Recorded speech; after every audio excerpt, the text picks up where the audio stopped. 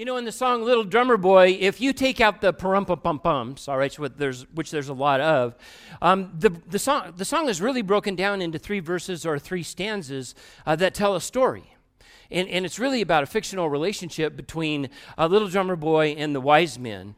And what we're going to do is we're going to walk through the song, and then we're going to pull out hopefully all these scriptural comparisons that will make a difference. Because I think the things that we're going to talk about tonight with respect to the baby that we celebrate that was born at this time is that the things that we're going to talk about are attributes that will eventually be resonate in him as a man. And so the first thing I want to do is I want to take a look at we'll take a look at the first verse, and it says this. It says, come, they told me, a newborn king to see, our finest gifts to bring, to lay before the king, so to honor him when we come. And I think what we can learn from this is that Jesus is approachable no matter how far away you feel you are.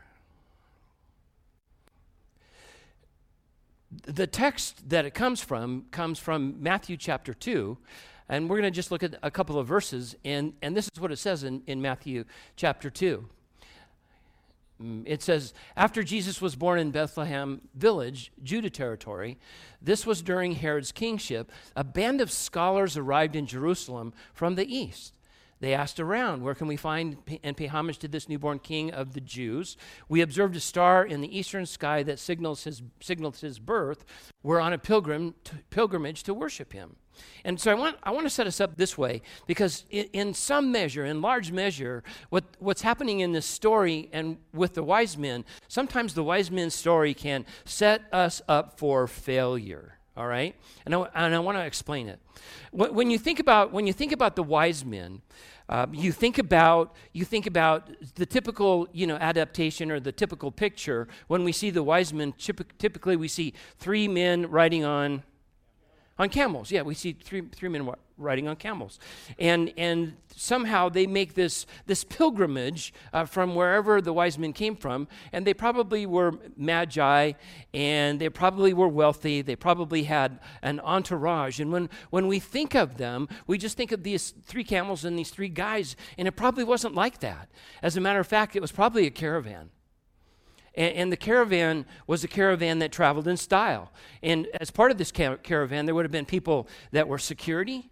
There would have been people that were cooks. There would have been people that were advisors. There would have been other people that were part of supporting the whole thing. So it would almost look like, a wagon train or an entourage. And so it just wasn't three people that traveled across the country, and they could have traveled from as far away as Mesopotamia, which was 1,700 miles. So, it wasn't just three guys that wandered from there, to Bethlehem.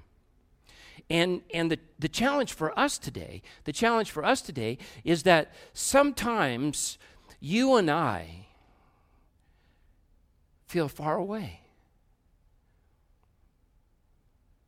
And I'm going to suggest to you that the distance that you might feel might not necessarily be physical distance.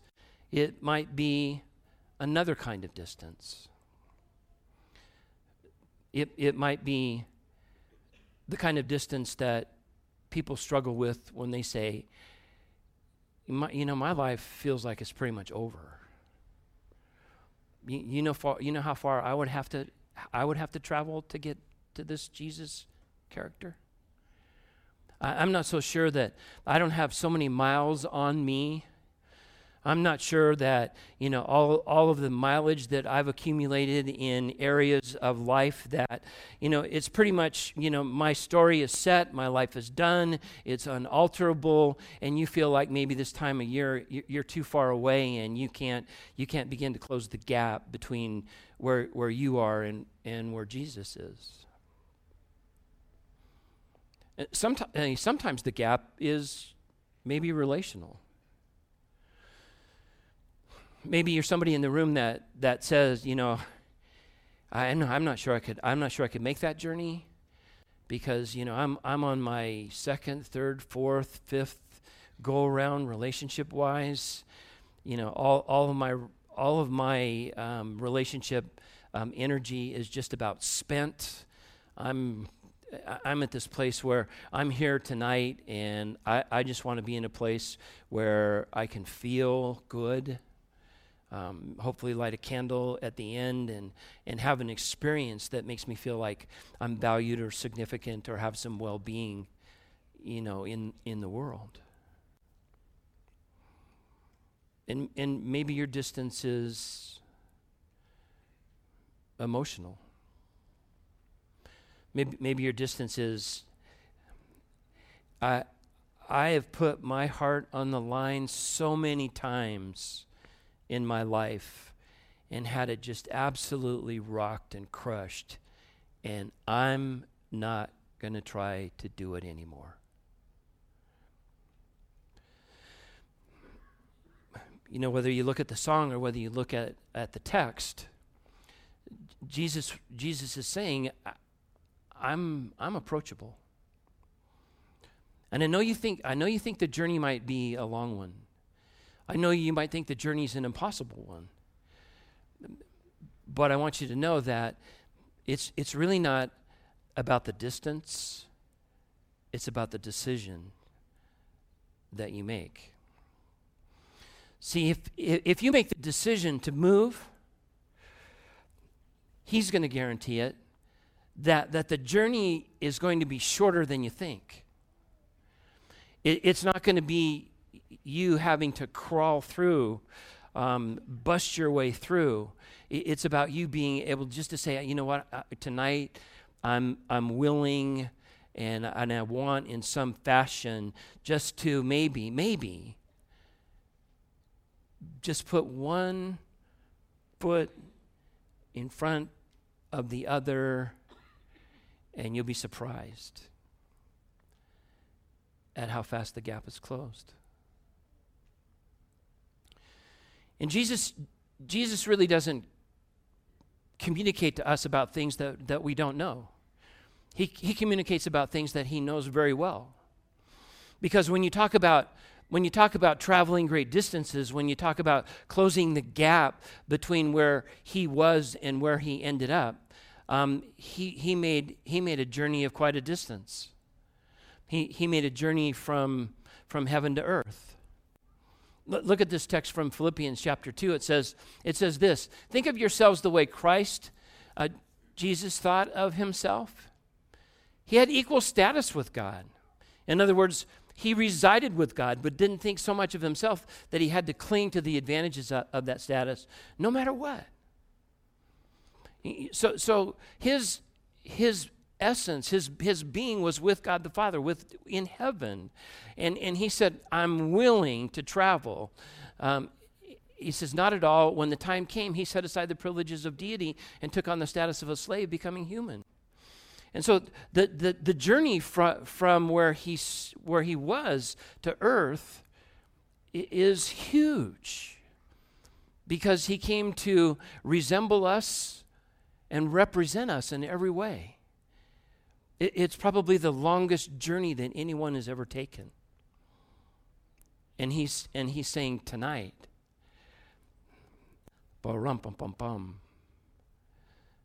take a step.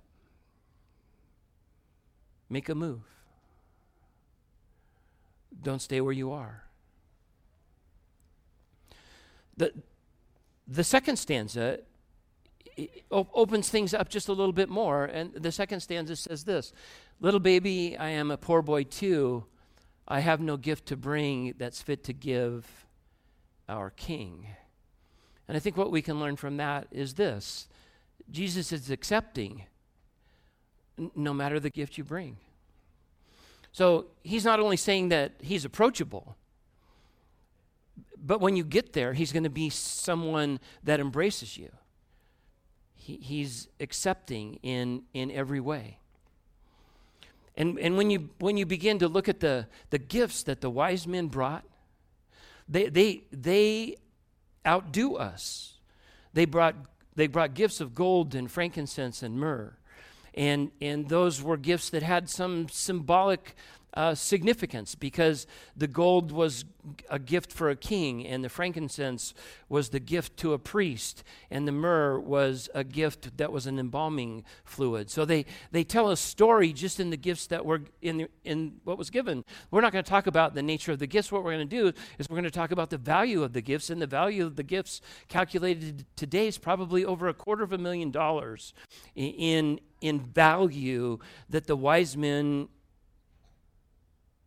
could bring. And again, to a certain extent, they might set us up for failure, because each and every one of us say, gosh, that might be what was in the wise men's wheelhouse, but that's not what's in my wheelhouse with respect to what I can bring, because I'm not sure. I'm a poor boy or a poor person, just like the little drummer boy was, and I'm not sure what gift I can bring. To some extent, the wise men, maybe a modern day translation is, the wise men are a little bit like the Lexus, the December to Remember guy. This guy? Look at him. He's got a wool coat on, and nobody really likes him, okay? I don't like him. Look at him. He's got a wool coat. He's got a twill sweat, a turtleneck underneath, probably from Mark and Graham. He's got isotoner gloves and hipster pants, and I think Gucci loafers. And you look at that and you say, wow, this guy is a gift curve buster. You know what I'm talking about? The person that brings a gift that just absolutely blows you out of the water, and all of a sudden you think about the gift you're going to bring and you say, where can I hide it? Right? You ever been there? You ever been at a gift exchange, Christmas, and you look at the gift and go, oh my God, my gift's not going to measure up to that. It's not going to measure up. And so we always become concerned about, just how accepting is Jesus going to be of what little I have to bring. Doesn't that make you nervous? And, when you're beginning to establish a relationship, when you know that you've got your eye on somebody that you think, oh wow, that I would love to close the gap with that person. Maybe we can go out on a date. Maybe we can have coffee. Maybe we can just sit and talk. What are you afraid of when you begin to think about that? You say, I'm gonna make my move, and I say, at my age, I can't make moves. I have to make a move. All right, it just hurts too much to do moves. All right. I'm going to make my move. What's the thing that you're worried about the most? What? Yeah, are they going to receive me? Are they going to accept me? Am I going to be okay if I decide to make a move in that direction? I begin to close the distance, and I come up with the best line possible, and all of a sudden it's rebuffed. And I think all of us, to a certain extent, we're afraid of that in relationships. And I think we're also afraid of it in the potential relationship we might have with Jesus. But would he accept me knowing my past decision history and how much I've just ruined things? Would he accept me knowing what my sexual orientation is? Would he accept me knowing that I've blown up a couple of 3 marriages? And I think all of us, if we're honest with ourselves, we'd say, it's probably not going to work, because Jesus is probably like a lot of other people I know. And if I were to bring all of that to try to closing the gap and being accepted, it just wouldn't happen. And that's not why we're here. That's not why the Rock's here. The Rock's here because we believe, and we try to resemble and reflect and represent Christ in every way we can, that that we believe that Jesus was wildly inclusive. He wildly embraced people that other people would probably set aside as not being able to be holy or acceptable or valued in any way. And he went around just collecting those folks. And I think there's no better time than on Christmas Eve to say, let's put aside our preconceived ideas about what acceptance is and look at Jesus and say, let's use his version of acceptance, not necessarily the one I've learned from other people, because it's been grievous over a period of time.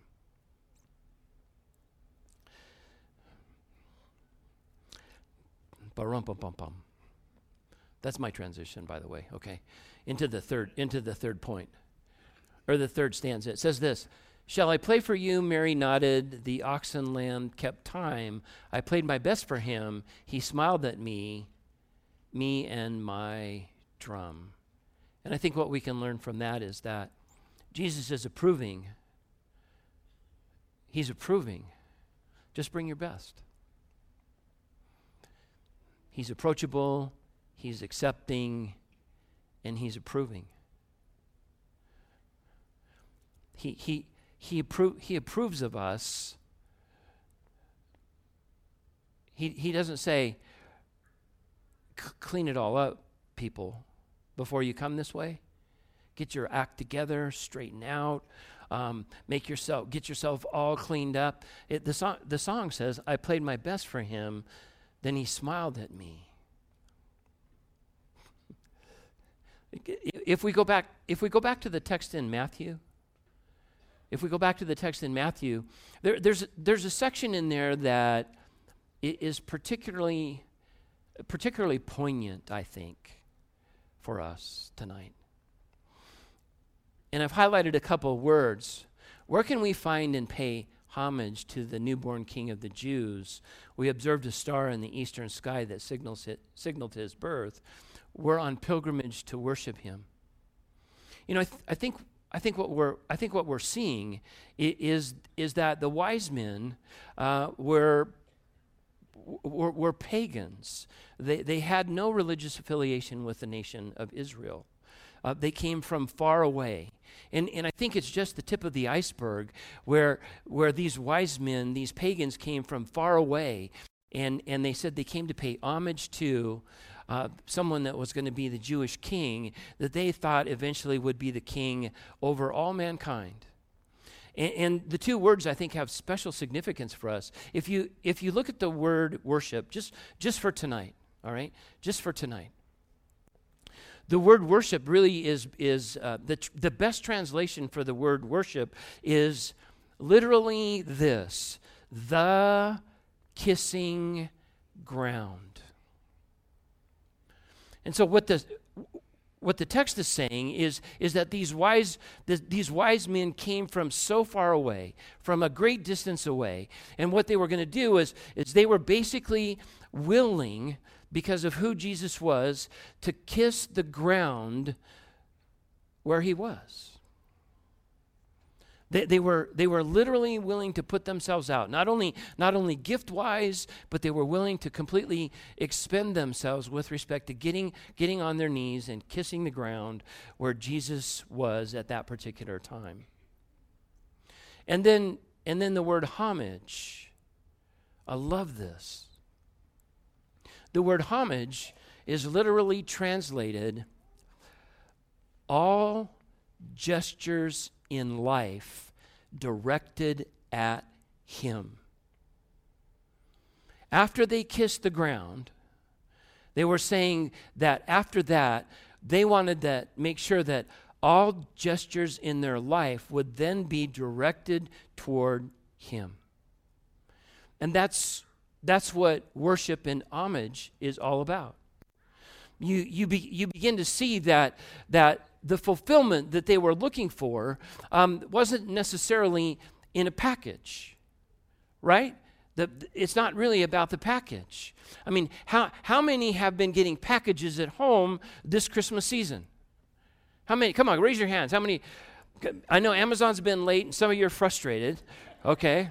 I know it's really been the dog days waiting for Amazon to get there. But when I go home, all my packages in the label in the upper left-hand corner above our address, it says something like this. It comes from the fulfillment center at Amazon, right? It's the fulfillment center. So all of us look at the package and we say, "Oh, right, there's fulfillment in the package." Am I falling short there? There's supposed to be fulfillment in the package. And I can guarantee you that when those packages arrive on your front porch, you don't know what's in there. You don't even remember what you ordered most of the time. You just say, "I wonder what's in this one." And you open it up and you go, "Oh gosh, it's the filters for the refrigerator. Man, this is boring," right? I mean, there's such anticipation in the package, and you get the package, and all of a sudden the package is less than the package that you thought it was going to be. And here's the challenge. It's never about the package, ever. Because we open it up, and it's never about the package. It's never really about what's in the package. You know what it's about? It's about our response to what's in the package. And the package this time of year is not inanimate. The package this time of year is in the form of a baby that these wise men knew would someday grow up and would become King of the Jews and eventually ruler over all of mankind, if mankind allows it. When we come to this point in life, and I don't exactly know what point in life you're all in tonight, if he's approachable, if he's accepting, and if he's approving, what does he want from us? What's the gift we can bring? I want to suggest to you that it's everything in between all the words in the song. He wants from us, ba-rum pum pum pum. What does that mean? It means that now that we've opened the gift, because it's really not about the package, it's about the response to the package. What do we do with that? And I think the pa-rum-pa-pum-pum is the perfect answer, because the pa-rum-pum-pum-pum is once you open the package this time of year and realize that the package is Jesus Christ, Savior, Lord. The pa-rum-pum-pum-pum is I'm willing to approach the kissing ground. I'm willing at this point in life to let all gestures in my life aspire to Him. The pa-rum-pum-pum-pum means that from maybe this point forward, you'll say something along the lines of,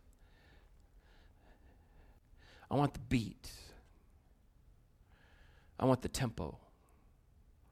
I want the rhythm of my life to pa-rum-pum-pum-pum right along with Him. Why? because life will be better. Probably easy to say, but the theme for us this year, beginning next week at The Rock, is this: better decisions, fewer regrets. How do you make better decisions and have fewer regrets? Does anybody want to make better decisions and have fewer regrets? I do. And we'll have better decisions and have fewer regrets if we begin to pum along with this person called Jesus. He'll help us in those decisions. He'll enable us in those decisions. He'll accompany us in those decisions. And you might think it's a long journey, but it's not. And so my question tonight is, do you want to parumpa-pum-pum this year in life?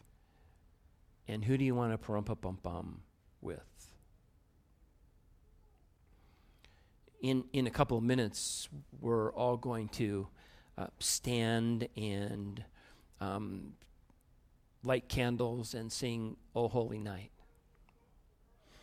And for some of us, it's an annual tradition to maybe join us at the Rock, or maybe go to a church that you typically go to, and it's the night where we see some of the bigger crowds, and people do. I want to check out my Christmas Eve box, and just go home.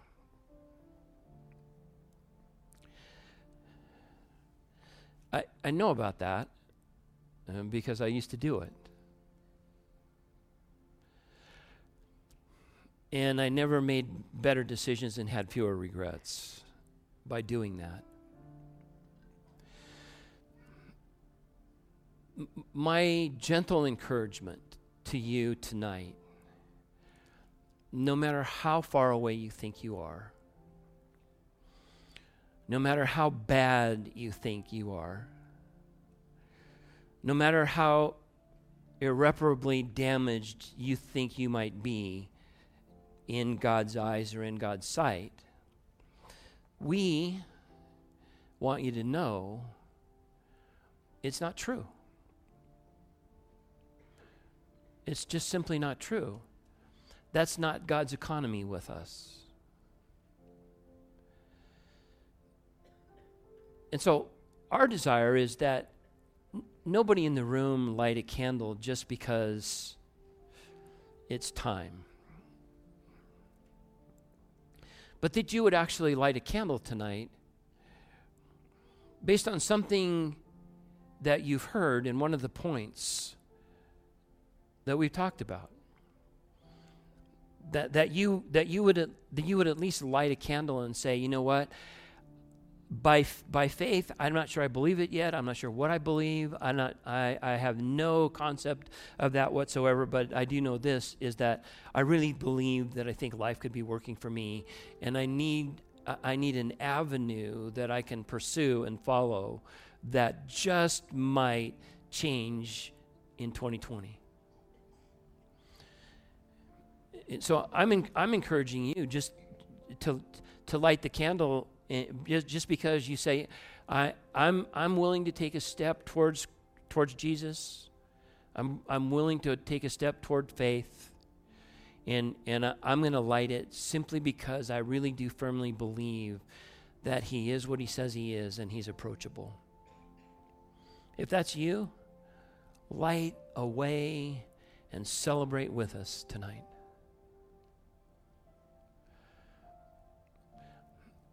Maybe you're somebody that's gonna light it tonight because you understand that making the move toward Him, He's going to accept you, and you're ready to do that. And you can do it by faith alone. You can just say, Jesus, I'm lighting this candle tonight because I'm putting all of my trust, all of my hope, all of my future in your hands, and I just want to light it. I want to close the gap with you, and I want you to accept me If you say, I've messed this whole journey up, I'm setting myself aside and I'm accepting you as someone that I want to bum after in life. Light it for that reason and we'll all celebrate. And then lastly, the approving part of it is this. He just wants you to walk along in confidence that he cares about you, that he loves you, that he holds you in higher regard than you think, and that you're going to open that package and your response is going to be ba-rum-pum-pum-pum. I want the tempo and the timing and the beat and the rhythm of my life to completely be driven by him from this time forward. And so if you would stand with me at this point.